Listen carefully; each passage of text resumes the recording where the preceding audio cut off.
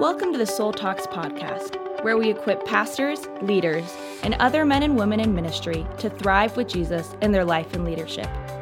Now let's join Bill and Christy Gaultier, doctors in psychology, spiritual directors, and founders of Soul Shepherding. Hello, friends. It's time for a Soul Talk, and we are so glad to be in conversation with you. Thank you for joining us. Thank you for being a part of this Soul Shepherding community. This podcast, we're continuing our series on the stresses of the holidays and the wonderful things about the holidays and how we can lean into Jesus during this special season.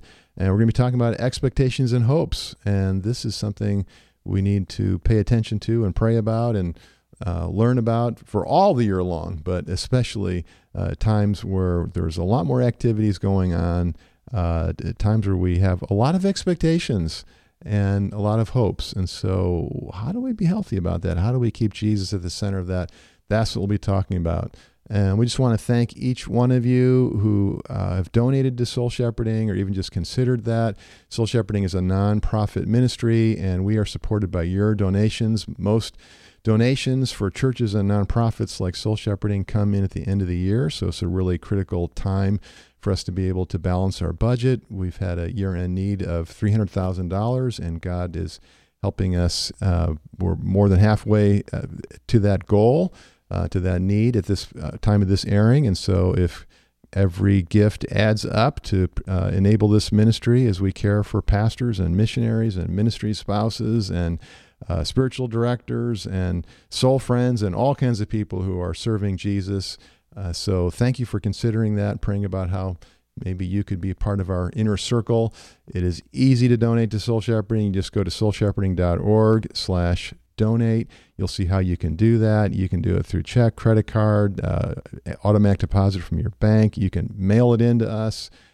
So thank you so much for considering that. Bill, I love this idea of hopes and expectations, and I'm wondering, how would you define the difference? Because I think there is some overlap too between hope and expectation, and sometimes it can get a little bit cloudy because I think I identify with hope as being like a positive thing, and sometimes I identify an expectation as being something like, oh, I got to be careful about my expectations, or I don't want to have an expectation. And sometimes I think I even find myself trying to protect myself from having both because I don't want to be disappointed. We get blurry about them. They do get confused. And so having expectations of ourselves, of other people, even of God is natural. And depending upon what we mean by the word expectation, it can probably be a good thing or an unhealthy thing, stressful thing. So in any situation, there is certain things that we're looking for. Certainly in a job situation, there are requirements of the job, and there are expectations that our boss has for us. Our family relationships and our friendships, they're built on a certain implicit need for reciprocity, and there's sort of a certain level of expectation that goes with that. But I think what we especially want to talk about is having expectations of ourselves or other people or God that are like being imposed on somebody in a way that is not giving freedom. And so often these expectations are even harmful to our own selves because they're unconscious. We don't even realize what we're expecting. And when our expectations replace or blur in with hope, that's going to be not very effective for us as an approach to our life and just our day and how we conduct our day, because hope is a virtue. Hope is essentially anticipation of good from God. And oftentimes the way that we receive good from God is through people. And so having hope is really important. In fact, hope is in many ways the mother of all virtue. The Bible teaches that both faith and love spring from hope. Paul says that in Colossians. And so when we anticipate and pray for and look for good things from God, when we have a certain optimism, that is what strengthens our ability to trust God and to receive God's love and to be loving to other people. So Hebrews, for instance, says that God is a rewarder of those who diligently seek him. And so we need to anticipate that, yes, God is good and he is a rewarder. God wants to care for me. God wants to bless me. God wants to care for and bless my loved ones and every person on the planet. And so putting our hopes in the Lord, in one sense, never leads to disappointment. But in another sense, when our hope is mingled with an expectation of exactly what we ought to receive or when we ought to receive it, then that's different. Then we do get disappointed. And because many of the things that we expect or want don't come to pass in the timing. And so part of what you're getting at, Christy, is that we will often guard against having any hopes because we don't want to be let down. And the reason why we do that is because we've experienced in life that sense of being let down, disappointed, hurt, left out, rejected. And when these losses and distresses happen and we don't have any empathy, we don't have someone to process that with and receive comfort, or we don't know how to receive that comfort from God, that's it's intolerable. And so the defense against that is of not having that experience again, of having hoped and been disappointed and then not getting any empathy or repair or comfort. I'm not going to be disappointed again. But if we know that when I get disappointed, there's going to be love for me, there's going to be comfort and empathy, then I'm willing to take the risk to put my hope in God, and even to put my hope in God through people, because I know that God is good and God is going to bring me a good answer to my prayer when the time is right.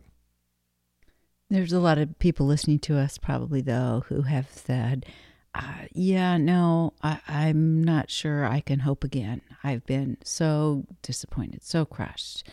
Even in God, people that have felt like, I believed Scripture when it said if I do A and B, the result will be C, and it hasn't worked out that way, and it doesn't work, and I've given up hope. I've lost hope. And so what's happening there is we're mixing in, without realizing it, expectations that we ought to receive a particular thing in a particular way in time, and that hasn't happened. And so, the Bible doesn't make promises along those lines. As soon as I'm in control of the meeting of the prayer request, that it ought to be A leads to B, like you said. God's not living in that linear world of everything is formulaic, and God is looking at, from an eternal perspective, at what is good and what is best, which ultimately comes down to character and the spreading of the gospel, the good news of Jesus, and the advancing of God's kingdom. And so the things that we experience in this life where we are hurt or disappointed, or we experience injustice and we naturally are hurt or angry, God, why'd you let that happen? And we go through these experiences. When we get to heaven, we're going to see the fullness of God's light and glory upon that situation. And as we're standing in perfect love, we're going to realize how, even in the middle of that disappointment, though it didn't seem like it at the time, God was loving me and God was doing something good for me. And we won't have regrets. We won't have a sense of that wasn't fair, because when we're standing in the light and beauty and glory and love and purposefulness of heaven and eternity, it'll all be good at that point. But on earth, there's a lot of things that happen that aren't good, and it doesn't make sense why God let that happen. And so the Scriptures help us wrestle with that time and again. The writers of the Scripture, like in Psalm 13, how long, O Lord, how long will you forget me forever? How long will my enemy triumph over me? I mean, these kinds of prayers are all over in the Bible because we experience disappointment, we experience pain. Scripture also says hope deferred makes the heart sick, and sometimes I'll respond to that, even I think unconsciously, with thinking, so I'm just not going to have any hope because I don't want to have to live with that deferred hope. It's so painful. It's so hard. Yeah, and I think what we miss there, it's natural, and I understand I've wrestled with that myself, and I've just come to the place of saying, no, I'm going to take the risk of hoping, because to not hope sets us up to experience a lot of being left out and missing out, because, as I said, all good things come from hope. So yeah, hope deferred makes the heart sick unless we adjust our hopes. So there is a process of our hopes need to be purified. So I can hope for our new book to be a best-selling book, and pray for it to be a best-selling book, and have like the best of intentions and just wanting to reach more people and help more people. But is that a hope or is it an expectation? And when I am putting a hope in a particular thing, rather than in God and submitting to God, and I think when I submit to God as God, and I realize that my greatest hope is, the greatest fulfillment of hope is to be a part of God's kingdom, to be with Jesus in the Father's world, because Jesus came to earth and as a human being and showed me how to live a perfect and holy life, and he did that, and then he gave his life on the cross for me, and my sins are forgiven, and I have new life, eternal life, abundant life, and that's the great hope. And living that out and sharing that, and then all the things that are going on in our daily life are really understood from that perspective. We can see the unfolding of God's plan in a way that's a great blessing. So I can adjust my hopes. I can trust that, okay, this doesn't feel right, and I might be angry and be in a season of disorientation. But if I talk to somebody that's safe, talk to my friend, my spiritual director, keep praying it through that process, I can adjust those hopes and rediscover and trust again that no, God is good, and He is being good and loving to me and to my loved one that I'm praying for, and we're struggling with this situation. So let me clarify what I think you're saying. I think you're saying that when you find a hope isn't being met, something that you hoped for, that what you do then is you look at it and you say, well, where have I had some unhealthy, unrealistic, unhelpful expectations attached?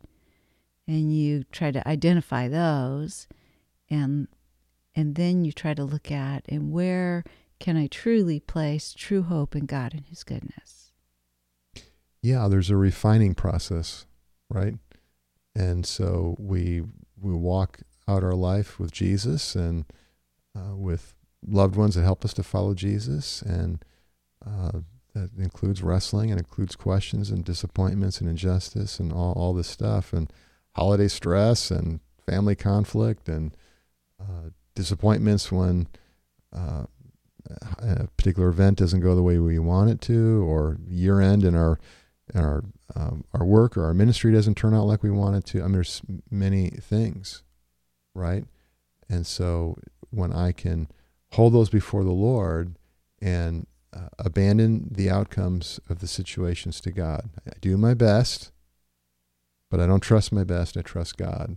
And so when I look at the reality of how a situation turns out, can I see and trust that God was loving me through that, and He was loving the people around me? Can I ask the question, well, Lord, what are you doing here?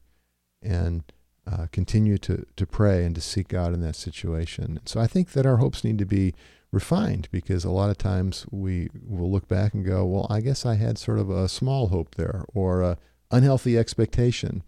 And my hope wasn't really in God, and my hope wasn't really in the flourishing of God's kingdom. My hope wasn't really in the growth of my character to become more like Jesus, to become more loving like Jesus. And these are the best things to live for, that bring the greatest joy. Yeah, hope really is a gift. I've been appreciating the gift of hope more as I've been grieving my mom's death, because much of the way that she died didn't meet my expectations, didn't go the way I maybe small hoped. And yet I'm grateful that I know that now I live with the hope that it's all redeemed, that she's in glory, that she's not suffering anymore, that that nothing was wasted in that, even though there were things that I didn't understand that didn't go the way I had hoped, or maybe a better use would have been even expected. I just wasn't maybe wanting to own my expectations. So it was easier just to say hoped. Yeah. So with your mom, it's been quite a journey. So it's 2 years, and there were a number of aspects, especially nearer to the end before she died, where there were prayers that we had that weren't being answered, and there were ways that she was suffering and ways that you and your sisters caring for her and the family were suffering with her. And so there were particular points in time where it felt like, yeah, hope deferred makes the heart sick, and like this is unanswered prayer, and like, yeah, we're putting our hopes into our prayers and they're not being answered. And so what has helped you as you've wrestled through that, and what's helped you to trust that God is good and to keep looking to God with anticipation and hope that God is going to do something loving here, something really great? I think a couple of things. I think one thing was being able to own and realize, well, a lot of that was my expectations, and it wasn't really fair to put those on God. And to even say, God didn't answer my prayers the way I wanted him to and fulfill my expectations, but he did answer. I do feel confident he was hearing me. He was answering, just not in the ways I expected or had hoped he would, but in the bigger picture of his goodness. And what really matters, can I trust God? Will I choose to trust God in that? And I will. And that restores me in hope in his goodness, and restores me in hope to be able to continue to pray for good things, even when they don't get met in the way I expect. And to be able to humble myself before God to realize that, well, my hopes that often are tied to expectations of what I want or what I desire aren't ultimate, and that those aren't really my true hope. My true hope is God and his goodness, and that he even wouldn't answer prayers that wouldn't be good, because they're limited. What I pray for is limited based on my perspective to understand. Well, Christy, I was privileged and continue to be privileged to walk with you through the grief journey. And I mean, I have my own grief as well, because I love and miss your mom, but so much more for you. She's been such a loving person and Christian, and really a hero for you as just a godly woman and a leader, and so strong and generous in your life and in our family. And so as you've been grieving and remembering, and the waves of grief come at different times, and it's be your first Christmas season without your mom, and I have seen you persevere with your hope in the Lord. And I think hope and perseverance, when hope is healthy, it is a persevering. It ebbs and flows in terms of the feeling of it, of course, but we keep resetting our hopes on God, and we keep re-anticipating good from God, and we keep retranslating or reviewing and thinking through our circumstances and the experiences that we're having to look for evidences of God being God, a God of love and joy and peace. I think the piece that you were saying earlier about being able to receive comfort and empathy in the grief really is key in that. I know that as I have been able to process my grief and receive empathy and comfort from you, from my spiritual director, from friends, from my sisters, that does help me reorient back into hope again. Even at the end of talking to my spiritual director and just pouring out my grief, oftentimes I feel this surprising sense of hope again, restored and renewed. And we see this rhythm in the Psalms all the time, where the psalmist is praying these prayers where basically he's saying, he's not using these words, but God, you're not meeting my expectations. But then he ends his psalm with these beautiful words of renewed faith and hope in God. And I experienced that too, even in our empathy prayer exercise we put in our book, Healthy Feelings, Thriving Faith. That's one of my favorites because it helps me with this process. If I don't have availability to talk to a soul friend, to you, to a spiritual director, to somebody who can be there for me to process this disappointment of expectation, whatever it is. I can do the empathy prayer journaling that we put in Healthy Feelings, Thriving Faith, and receive empathy from God, and feel it helps me connect and feel His presence and hear His voice and be restored as I'm getting out some of this unconscious emotion and thoughts, and then I get restored and reoriented back into being able to trust God. And that seems so important in life. We see this as such a key part of the lives of the saints that are recorded for us in Scripture, that they had to continue to persevere. David, Joseph, Moses, long periods of deferred hope, long periods where their promises they didn't see being answered. It didn't go the way they expected it. God's timeline isn't our timeline. His ways are not our ways. And they all had to persevere in hope through that. Yeah, Paul says, I think it's in Romans 13, may the God of hope fill you with all comfort, and so that you would overflow with hope and love and joy. And so there's a link there between... May the God of hope fill you with joy and peace, so that you can overflow with hope by the power of the Holy Spirit. Romans 15:13. It's one of my favorite verses, because I have been injured in this area of hope. It's been hard for me. It's been something that I learned pretty early on to secure myself by not hoping and not having expectations, because the disappointment was so painful. And it actually was something that I think my parents didn't necessarily, mean to crush hope in me, but I think they actually trained me in that, because it was painful for them when my expectations weren't met, because my expectations and hopes were high. I was idealistic, and it was a burden to them that I had such high hopes and expectations. And so I think they tried to get me to not hope and not have expectations so I wouldn't be disappointed, in order to try to protect me from that disappointment. But it did cause me some depression, and it did change my sense of being able to have faith and confidence and venture it with courage. And as I was able to recognize that injury and to be able to realize that actually I did some training around not hoping, it helped me to memorize that verse. Yeah, and the verses bring in that the connection of hope and receiving love from God, and God's caring presence, comforting presence. And so it's essential that we learn how to receive comfort, empathy, care from God and from people in order to renew our hopes.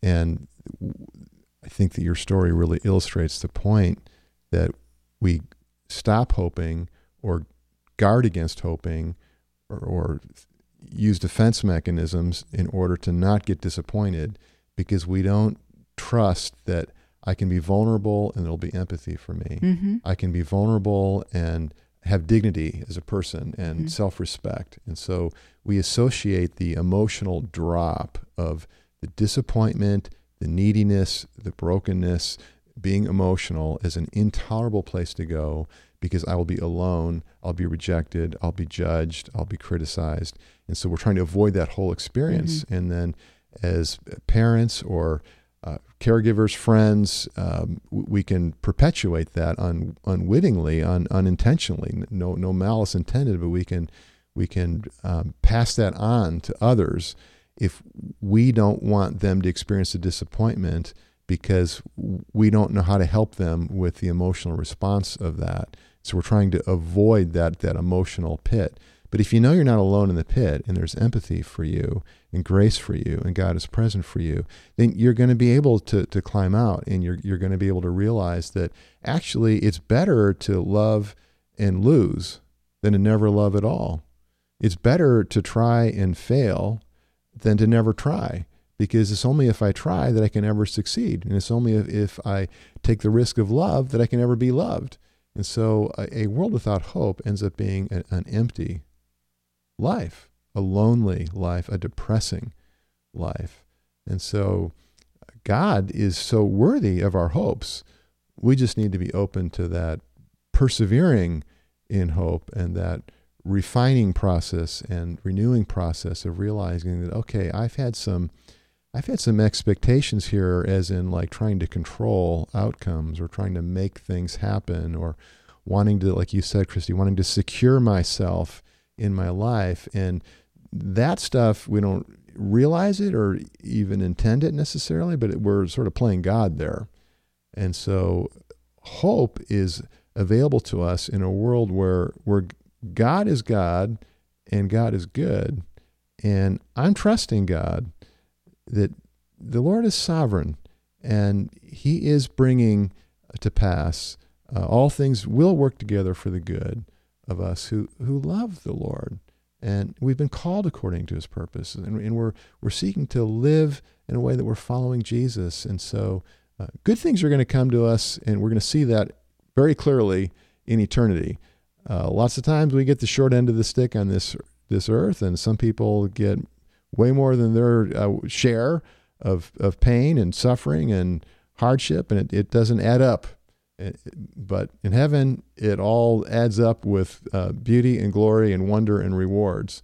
And so it's just a matter of that perspective and learning how to work that into my personality and really just like into my daily schedule, that I'm continually looking to, okay, where is God in this situation? What is God teaching me here?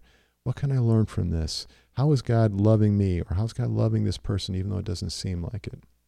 And sometimes we need to have somebody help us to see that, because sometimes we really are in a season where we really can't see it. And I think to pray during that season requires some hope. And sometimes if we don't have it, we just need to be prayed for. We need someone to carry us through when we really are in a season where we've lost all hope. And we thank you, Jesus, that you are the one who carries us. We just praise you, Lord, Son of God, that you became human. You became a baby, and you went through all the stages of life, all the temptations and stresses and pains you were sinned against. And in all of this, day after day, over time, you show us the beautiful life of love and of God's wisdom. You show us what God is really like. And then you gave your life for us, and died on the cross to open the way for us to be forgiven, be in an unfailing eternal relationship of love with you and your Father, the Holy Spirit, the angels, all the heavens, all the people of God. Thank you, Lord, for your great love for us that we celebrate in this season. You are the God of hope, and we put our hopes in you.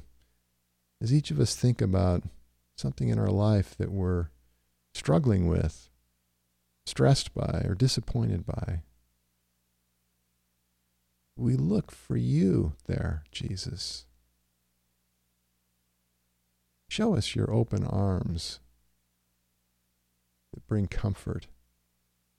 Show us your wisdom where you're bringing something good from God for us and for our loved ones. You are our source of hope, O God. In Jesus' name we pray. Amen. Amen. Friends, would it give you joy to donate to Soul Shepherding? I know for Christy and me, it's a blessing that we can limit our expenses in certain areas of our life so that we can be generous and support God's work. And if you would enjoy being on the Soul Shepherding team, donating to Soul Shepherding, we would appreciate that. Just go to soulshepherding.org/donate, and you can give a check. You can give by credit card. You can give a recurring gift. And thank you very much for considering that. Thank you for joining us on the Soul Talks podcast. To find out more about growing in your life and leadership, subscribe to the podcast and visit us at soulshepherding.org. You can also find us on Facebook, Twitter, or Instagram.